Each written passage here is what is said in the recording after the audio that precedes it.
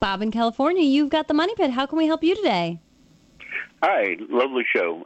Thank you. My situation is this.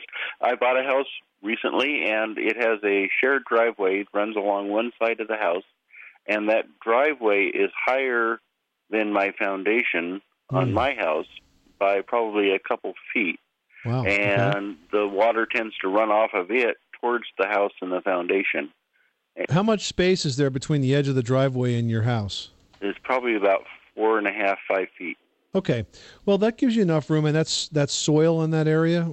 It's sort of a mix of adobe and it's fairly hard, not super good drainage.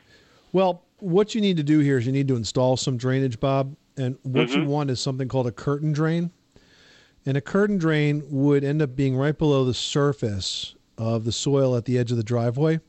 You're essentially going to trench out in that space.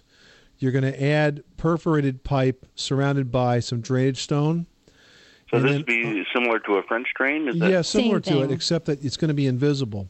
And as the last step, you put some filter cloth across the top of the trench, and then you cover it with soil and grass or whatever you want.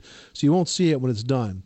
But what will happen is the neighbor's water that comes off that driveway will fall into that curtain drain, and then it'll run out somewhere. So the key here is you have to be able to drain that curtain drain somewhere to daylight. The pipe on the end's got to end up. That's a bit of a problem because from where I am, it's fairly level out towards the street. There's not much of a drop-off. Could it go underground into a sewer system?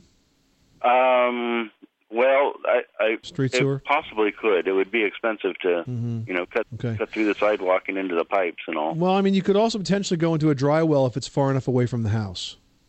Okay. Well, thank you very much. You're very welcome. Thanks so much for calling us at 1-888-MONEY-PIT.